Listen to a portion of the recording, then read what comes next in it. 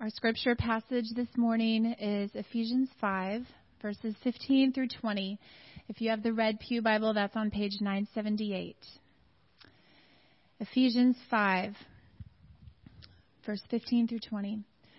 Look carefully then how you walk, not as unwise, but as wise, making the best use of the time because the days are evil. Therefore, do not be foolish, but understand what the will of the Lord is. And do not get drunk with wine, for that is debauchery, but be filled with the Spirit, addressing one another in psalms and hymns and spiritual songs, singing and making melody in your heart to the Lord with your heart, giving thanks always and for everything to God the Father in the name of our Lord Jesus Christ. This is the very word of God. Thanks be to God.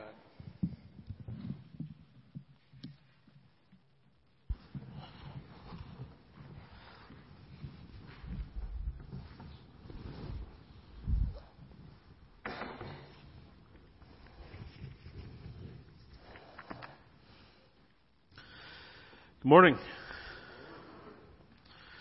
It's hard to manage all these pages. 3 hours worth of sermon. That's a lot of pages. Get comfortable.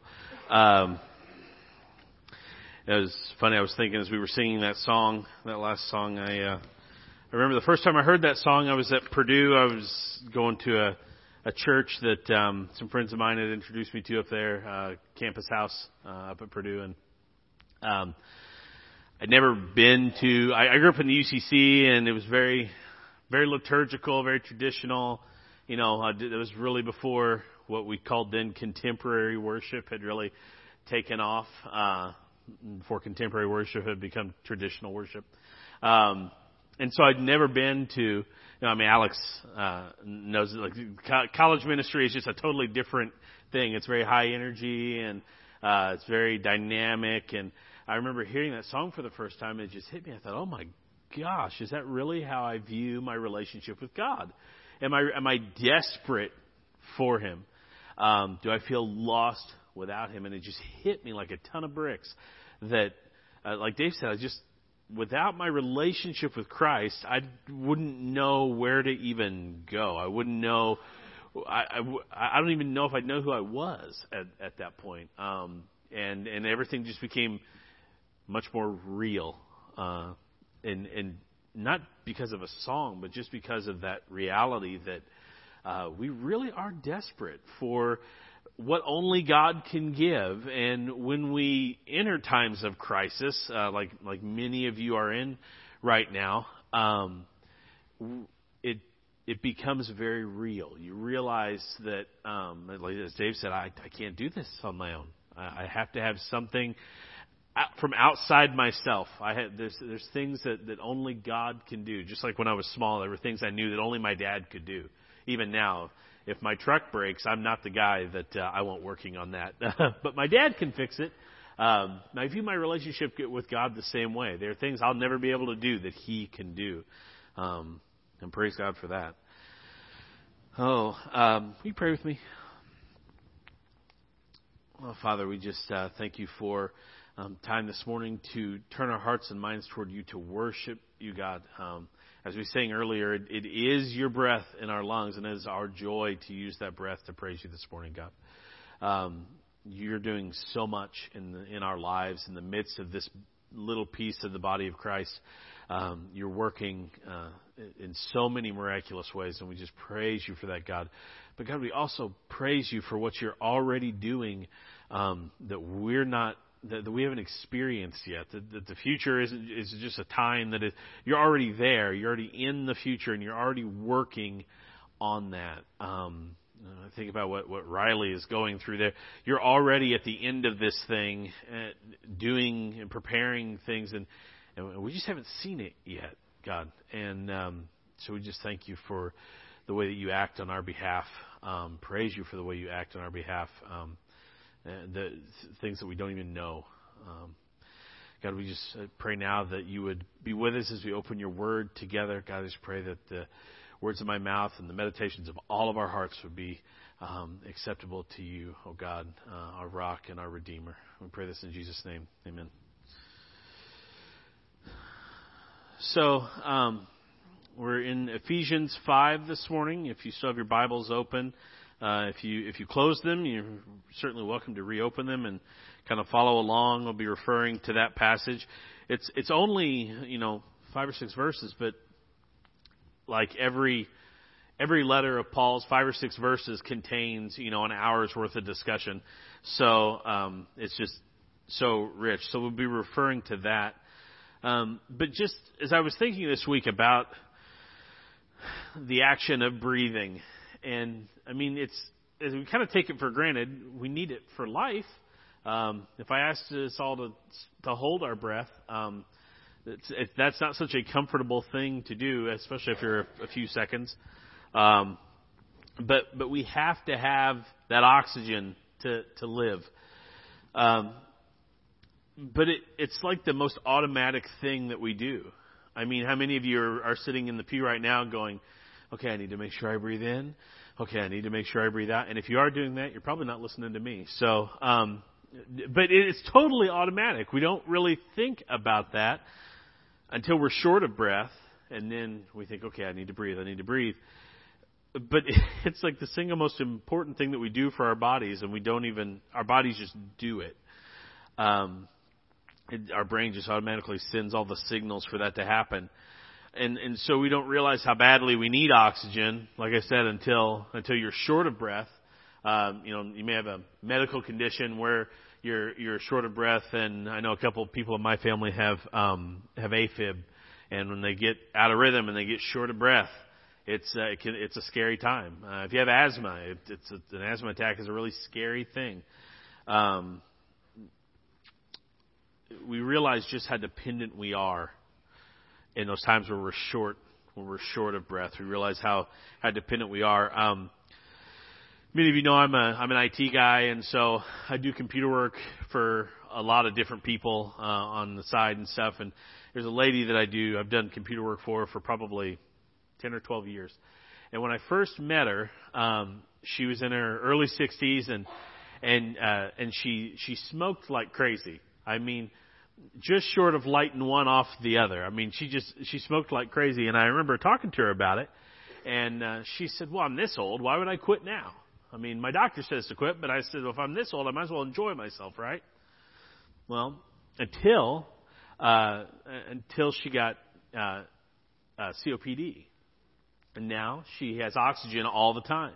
And I was over there not too long ago, and we were reminiscing about when she said, why would I ever quit? And she said, I was so stupid. She talked about her 60-year-old self like she was young and dumb. You know what I mean? But yeah, I know. I'm sorry. I forget things. My name is Dave Mills. Here's my email address. But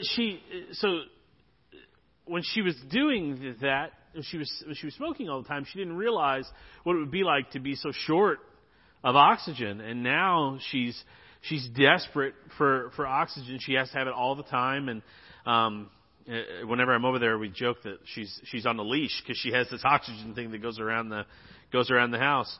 But our relationship with God is exactly like that. It was even kind of a stretch for me at one point to think about it like that, but it's exactly like that. We don't realize how much we need God or how much we rely on God until we feel far from God, or we're in a situation where we're outside ourselves, and we need God, and then we draw very, very close. That's why the valleys sometimes are really powerful, because we're looking for God to show up. And it's not that God wasn't showing up before, it's just that we weren't looking. Many of you know that I deal with anxiety, and in learning how to deal with anxiety and decrease anxiety and handle stress better and all that, a therapist taught me a secret thing that I'll teach you now. So this is free. Sorry, Donna, I'm robbing you of patience, but this is free. He taught me how to do this.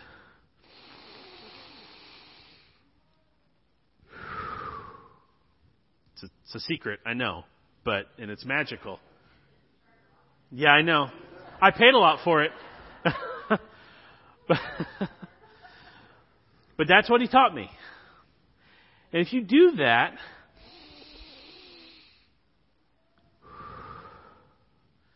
you automatically start to slow down and calm down. And you realize that the breaths you were taking were pretty shallow. And they weren't bringing you a lot of good air. But you breathe deep in through your nose. You fill your lower lungs first. And there's something about that there's all kinds of benefits to it. I was reading this week, and I mean, obviously it helps you relax. It lowers your heart rate. It then can help lower your blood pressure. It can improve muscle stability. You expend less energy because your heart's not beating so fast. It also helps with insomnia. I've experienced that myself. It amazes me how many benefits there are to just slowing down and breathing deep. But in our society, everything is go, go, go, go, go, go, go, go, go. I mean, if you have an Apple Watch, you know that it probably tells you multiple times a day you need to stop and breathe. And I thought, that's so silly. But every time it tells me that, I'm in the midst of go, go, go, go, go, go, go. I mean, my career as an IT guy, something's always broken, right? So I'm always having to go here, go there, or fix this or fix that. Or it's high stress. It's everything moves fast. People really needed this fixed yesterday, but right now will do. And there's just I've seen so many benefits to just breathing deep, slowing down, taking the time to focus on what I'm doing. What if our relationship with Christ was like that? What if my relationship with Christ was like that? It sometimes feels like this automatic thing. You know, I know God loves me. I know Christ loves me. I know the Holy Spirit's inside of me. I know these things, and so I just kind of go through life just knowing these things. But what if I really paid attention to how deeply I was breathing in Christ, to how deeply I was taking in these things that Christ has put out there for me? And so I want to talk a little bit about some of those things in a minute. So we'll come back to that. But I also just started searching through Scripture, and the picture of God breathing God breathing out is all through Scripture. As Dave was saying earlier, that metaphor is everywhere. Starting at the beginning in Genesis 2 verse 7, then the Lord God formed the man of dust from the ground and then breathed into his nostrils the breath of life, and the man became a living creature. It truly is God's breath in our lungs. It truly is. If we believe Scripture to be true, if you're at that place where you believe Scripture to be true, it truly is God's breath in your lungs right now. We believe here that God is the creator of life, but He's also the sustainer of life. So the only reason that I'm up here talking is because God is putting breath in my lungs, and allowing me to breathe. In John, the Gospel of John, chapter 20, verse 22, it says, when Jesus said this, He breathed on them, the disciples, and said to them, receive the Holy Spirit. He literally breathed out His Spirit. And the one that sticks with me always is 2 Timothy chapter 3, verses 16 and 17, that all Scripture is God-breathed. All Scripture is God-breathed and is useful for teaching, rebuking, correcting, and training in righteousness, so that the servant of God may be thoroughly equipped for every good work. All of this flowed out from God. It's God-breathed. And to me, that's a really powerful and beautiful image.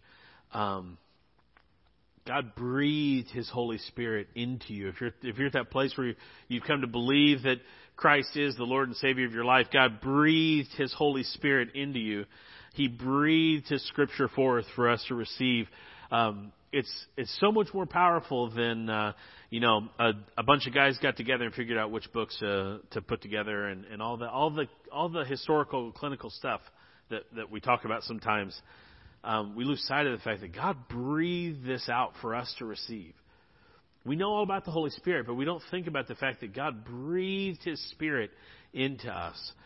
One of my favorite series of books of all time, which is really saying something because I read tons, is The Chronicles of Narnia. I was actually just talking to Sarah Cannon about this last week. We were talking about we were really just talking about C.S. Lewis in general, the guy who was just prolific. But these books just continue to astound me as an adult. As a kid, when I heard the stories, they were neat fantasy stories, and then, I sort of started to see the spiritual side of them, and now they're just these deep spiritual books, even though they're these kids' stories. But I've always treasured them. And then in the second book, the most popular one, The Lion, the Witch, and the Wardrobe, the sort of evil figure, the devil figure in the books, the White Queen, she turns people to stone. And Aslan, the lion, who's sort of this Christ figure, he breathes on these stone statues. When he comes and he finds all these stone statues, he breathes on them and brings them back to life. In the book, C.S. Lewis phrases it this way. He says, I expect you've seen someone put a lighted match to a bit of newspaper which is propped up in a grate against an unlit fire. And for a second, nothing seems to have happened. And then you notice a tiny streak of flame creeping along the edge of the newspaper. It was like that now. For a second after Aslan had breathed upon him, the stone lion looked just the same. Then a tiny streak of gold began to run along his white marble back. Then it spread, and then the color seemed to lick all over him as the flame licks all over a bit of paper. Then, while his hindquarters were still obviously stone, the lion shook his mane, and all the heavy stone folds rippled into living hair. Then he opened a great red mouth, warm and living, and gave a prodigious yawn. And now his hind legs had come to life. He lifted one of them and scratched himself. Then, having caught sight of Aslan, he went bounding after him, and frisking around him, whimpering with delight, and jumping up to lick his face. That's what I think about when I think about God breathing His Spirit into us. Before we had the Holy Spirit, it's as if we were stone. And God breathes His Spirit into us. And I think I heard one author put it that the Holy Spirit animates us. He animates us into action. And it's not all at once. It's sort of little by little. But then we become this new creation. And it's just such beautiful imagery. And in our passage this morning in Ephesians 5 and verse 18, Paul says, "Don't get drunk on wine, for that's debauchery, but be filled with the Spirit. Receive God's Holy Spirit. Breathe in God's Holy Spirit."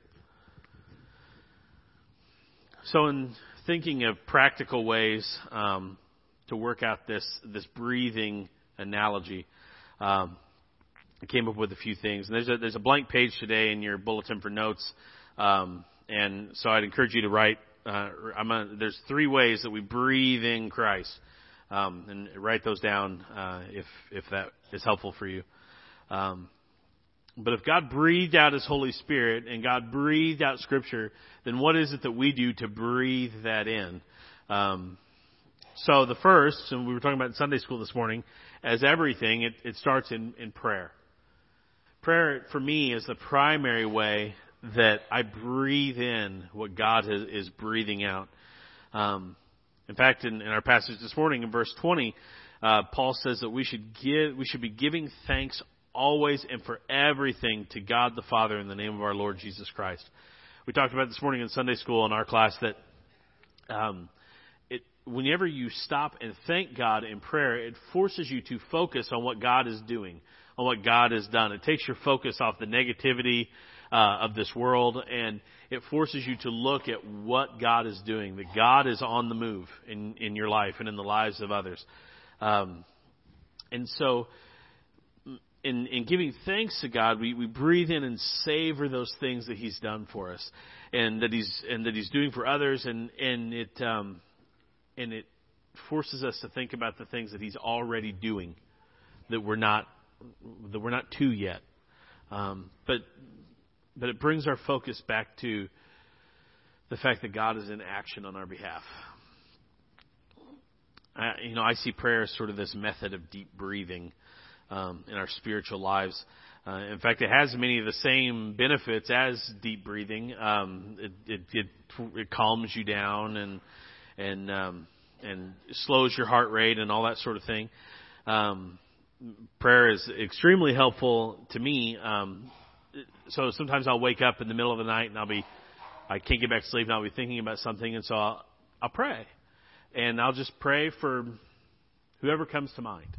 And many times it's many of you and people at work and people in my family and my wife and my kids. And as I pray and I spend time with God, I just relax. I just relax. Ultimately, I fall asleep. But it's I don't know. It's not that I like being up in the middle of the night, but I love that time with God, that intentional time where everybody else is asleep and I'm just talking with God about people and things that I care about. And I don't know. It just feels so much more intentional than many of my other prayer times, and it's just so much deeper than many of my other prayer times because I'm on the go all the time. And I don't always stop and take the time to pray the way that I should. The big thing with prayer that I think we all run into, I've never met anybody that didn't say, I really just wish I had a more healthy prayer life. I wish I had a more rich and full prayer life. And I think that's, again, because we're always running here and running there, and we don't stop and have intentional prayer always. But also, how many of you get distracted when you pray? Nobody, just me? Okay, there's a few people. All right, cool. For a minute, I was feeling really silly, and I was going to rephrase that. No, I do. You sit down to pray, or you kneel down to pray, or you go to pray, and every other thing in the world comes on your mind, except for what it is you want to say to God. I mean, like for me, all those things that my wife has been asking me to do that I'd never think about any other time. At that time, it's like, I really do need to go do that.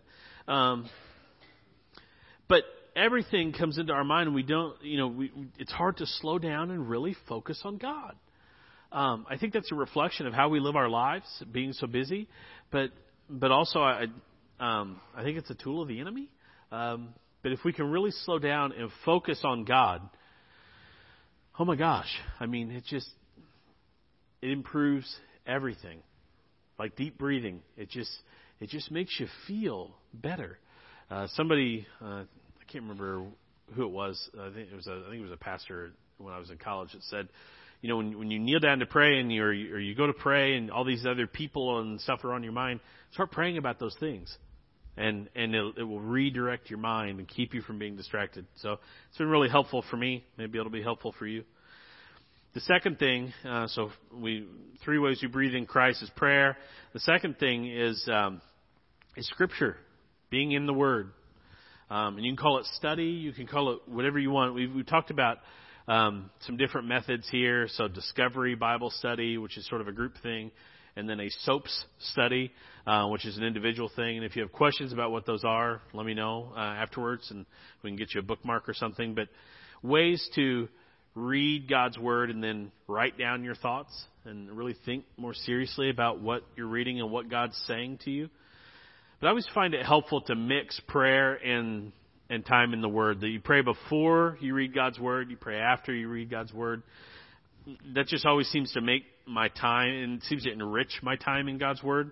I ask God to be present while I read His Word, to help me understand it, ultimately to help me come to know Him more. They're His words. He breathed them out, so I would hope that by reading them, I'd come to know who He is more. I'd get to know Him better. And then afterwards, I just thank God for His Word, and I pray ultimately for opportunities to share it, for the courage to share it, for opportunities to put it into practice. So the third way that I really thrive off of when it comes to breathing in Christ is community. Whether that's being a part of this body or other Christian communities around the city. But really, honestly, especially in attending worship with you all, it's really life-giving for me. I feel like in worship we're collectively breathing in what God is doing, thinking about what God is doing. Just this morning we've had a couple different reports about things that God is doing, about things that we're praying about that God is acting on. And that's life-giving. We breathe those things in, and we leave here, ideally, and we go, wow, I'm so much more encouraged than I was before I came in. I'm so much more encouraged that I can go this week and I can do the things that God has in store for me to do. I'm so much more encouraged that I can handle this really hard thing that I'm going through, because I have the support of not only Christ, but I have the support of the body of Christ around me. When we breathe in Christ collectively, it's so much more deep and full. And I think that's because we were created out of the relationship of Father, Son, and Holy Spirit. We were created for relationships with other people. That's very clear in Genesis and all through Scripture. We were created to be in relationship with one another. I think God designed it this way, that this relationship thing is really key to get to breathing Christ in fully and deeply. When we do it in community, it takes on a whole different form. So if that's what breathing in looks like, then how do we breathe it back out? Because you don't just breathe air in and hold it. You're constantly breathing in and breathing out. Inhale, exhale. Inhale, exhale. And when like I said earlier, when we hold our breath, it doesn't feel very good. In fact, if you hold your breath for too long, if you're ever a kid and you dove too far under the water, there's that moment where you think, oh my goodness, I'm not going to get back up to the top. I'm going to die here. It doesn't feel very comfortable. It gets kind of scary, actually, because that's just not what we were created for. We were created to not only to take in, but also to breathe out. I'm not recommending that you walk up to people and breathe on them. That's not what. So, listen very carefully here. But in the same way, we're not just meant to take in what God has in store for us, but we're also to exhale that as well into the body of Christ and into the world. So the first thing that we do when we breathe out Christ is service to others, serving others, however you want to phrase that. But when we serve others, we're acting in obedience with Christ's example of how He showed us to treat others. The ultimate example that I think of when I think of Jesus is lepers. The way Jesus dealt with lepers. It was just so countercultural. You weren't even supposed to be around these folks. If you did see one, they were supposed to shout that they were unclean as loudly as they could, multiple times. If they didn't do it, you were supposed to do it for them and let everybody else know that there was this unclean thing, because they didn't see them as people. They saw them as things. And Jesus went right into that and gave them human contact. I mean, wow. How powerful must that have been? Again, I just think of Aslan breathing on the stone statues. Just that must have been so powerful to have someone come in and put their hands on you when you're supposed to be this unclean thing that nobody even wants to see. Or that to me is the ultimate picture of serving others. Incidentally, I'm not even close to that at this stage and things. Because we can't just serve those that we want to serve. We don't, Jesus said in Acts 1:8, He said, you'll be my witnesses in Jerusalem. So people in your neighborhood, in Judea, people in your, city or people nearby, in Samaria. So for the Jews, people you don't like, people you don't want to be around, people you don't want to go serve. And then to the ends of the earth, to everybody else. He sort of gives this a tall order there, but he tells them before that they'll receive power. We will receive power when the Holy Spirit comes on us. So, like everything that Jesus commands us to do, we don't do any of it alone. that Jesus says the Holy Spirit, when the Holy Spirit is breathed into you, you will have power. And incidentally, that doesn't end anywhere in Scripture. So we have that same power this morning. If you come to belief in Christ, you have that same power because that same Spirit has been breathed into you. When you read in Acts where the Holy Spirit descends on the disciples or the apostles, that same thing happens to us. It takes different forms, spiritual gifts and stuff, and we won't get into that this morning, but it's all used to serve others, to serve the body of Christ, to strengthen the body, and to serve others so that they might come to know that there's a Father in heaven who loves them so much that He paid their debt so that they might have freedom. So that they might have freedom from those things that they struggle with, so that they might have freedom from sin. We were talking in Sunday school this morning. In one instance, somebody asked Jesus to heal a man, and he forgives the sin before He heals. He handles the real problem before He handles the surface level problem. And I was talking. I said, if my body's broken, I'm thinking about Jesus, heal my body. But the sin is the real problem, because my body being broken doesn't separate me from my Father, but my sin does. And so, when we serve others, we bring that message to them, that there's a Father who loves them so much that He wants them to be free. In our passage this morning, if you go just one more verse down, past verse 20, in verse 21, and we talked a lot about this morning in Sunday school. Beth brought this up, so it's not my fault. Paul says we do this by submitting to one another out of reverence for Christ. That submission word is not a fun word. It's not a good word. It's like obedience. People don't want to hear about obedience. You can talk to me about serving people, that's fine, but don't talk to me about obedience, Submission is really tough. And yet, again, Christ gives us this extreme example of making ourselves ultimately submissive to the point of death on behalf of others. Do you really think there's any sin that you've ever committed that Christ didn't already know about when He decided to die for you? Do you think you've ever done anything that Christ didn't already know about when He decided to make Himself that submissive? And yet, I don't even want to be submissive to my wife. And she's never done anything to me half as bad as what I've done in my sin. And so just on a human level, submission is really, really hard. But when we serve others, we make ourselves submissive to them. It does something because it's not normal. And so just like when Jesus went to the lepers and He made Himself submissive to the lowest of the low in that culture, He stood right against the grain. Right against the grain. And it looks different. When you submit, it looks different because we just don't see a lot of submission in our world. Everybody's got to be right. We've got to be right. We don't want to be wrong. In fact, we care so much about being right that we forget about other people sometimes.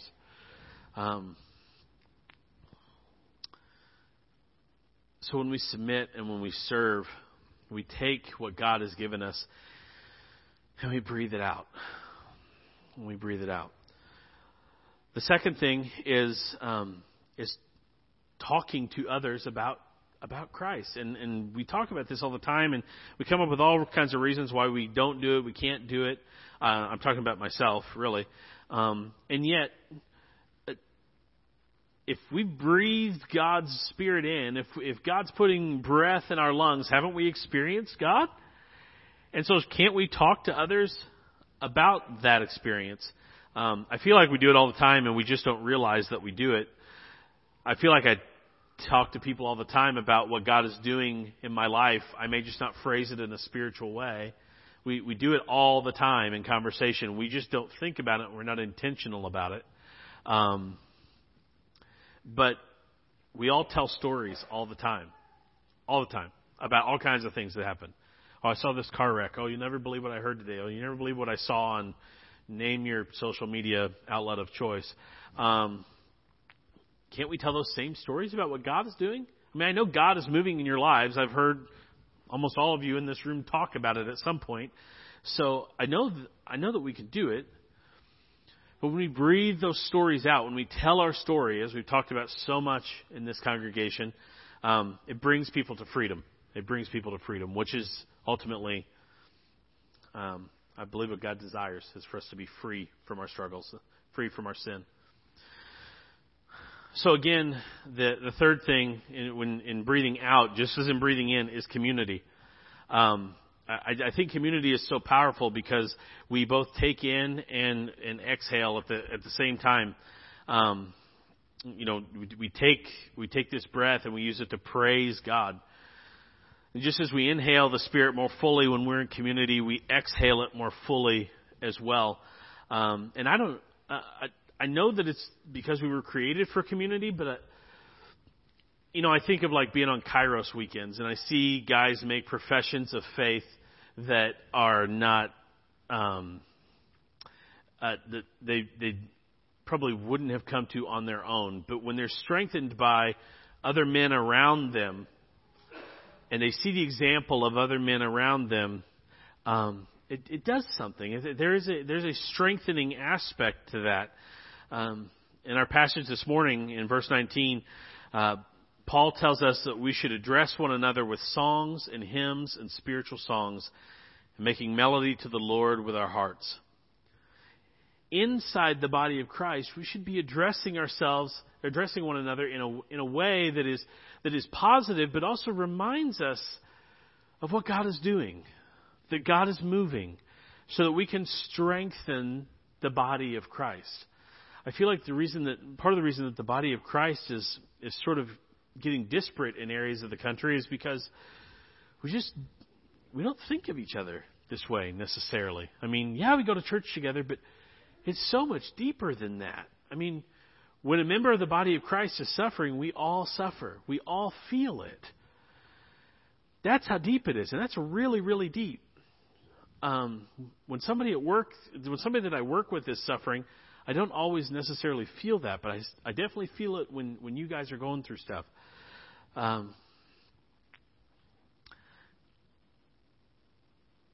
We're to constantly be reminding one another that this is all real. It's all real. That God is constantly working. That God is working in your life right now. And you guys, many of you guys remind me all the time that God is working in my life right now. And I'm so thankful for that. I'd be completely lost without the community of the body. Ultimately, what all this boils down to is, I'm sorry for this word, is obedience. We breathe in what we hear from God through prayer and in study and in community. And when we breathe out, one author that I read this week said when we breathe out, we act on what we've heard. So this act of exhaling is just being obedient to the things that you know, the things that you've heard.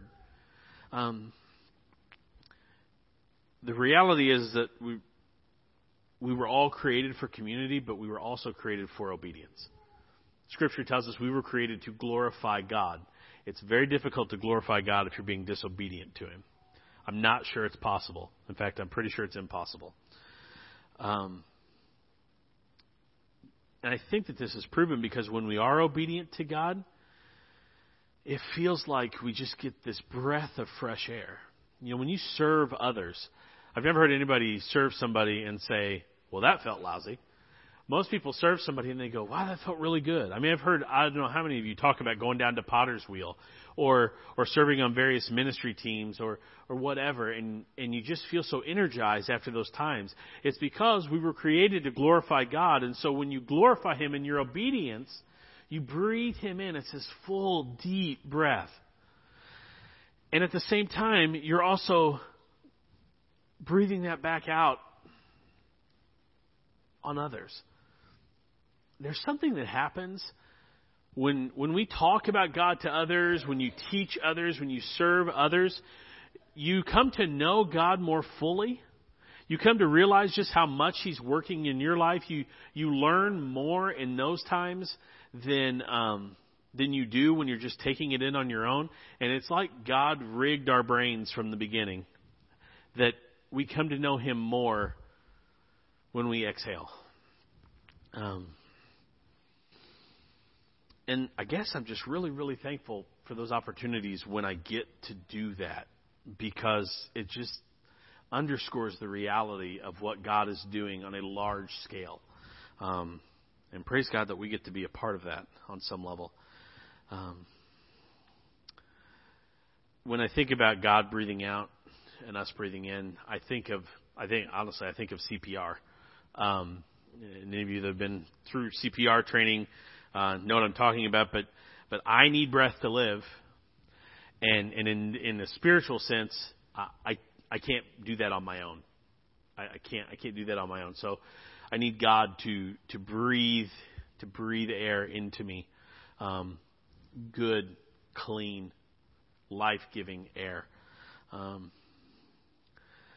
Because the reality is, I think that we come to settle for sort of the nasty air that this world offers us, and we come to settle for a life of taking really shallow breaths and never breathing in fully and deeply what God has in store for us.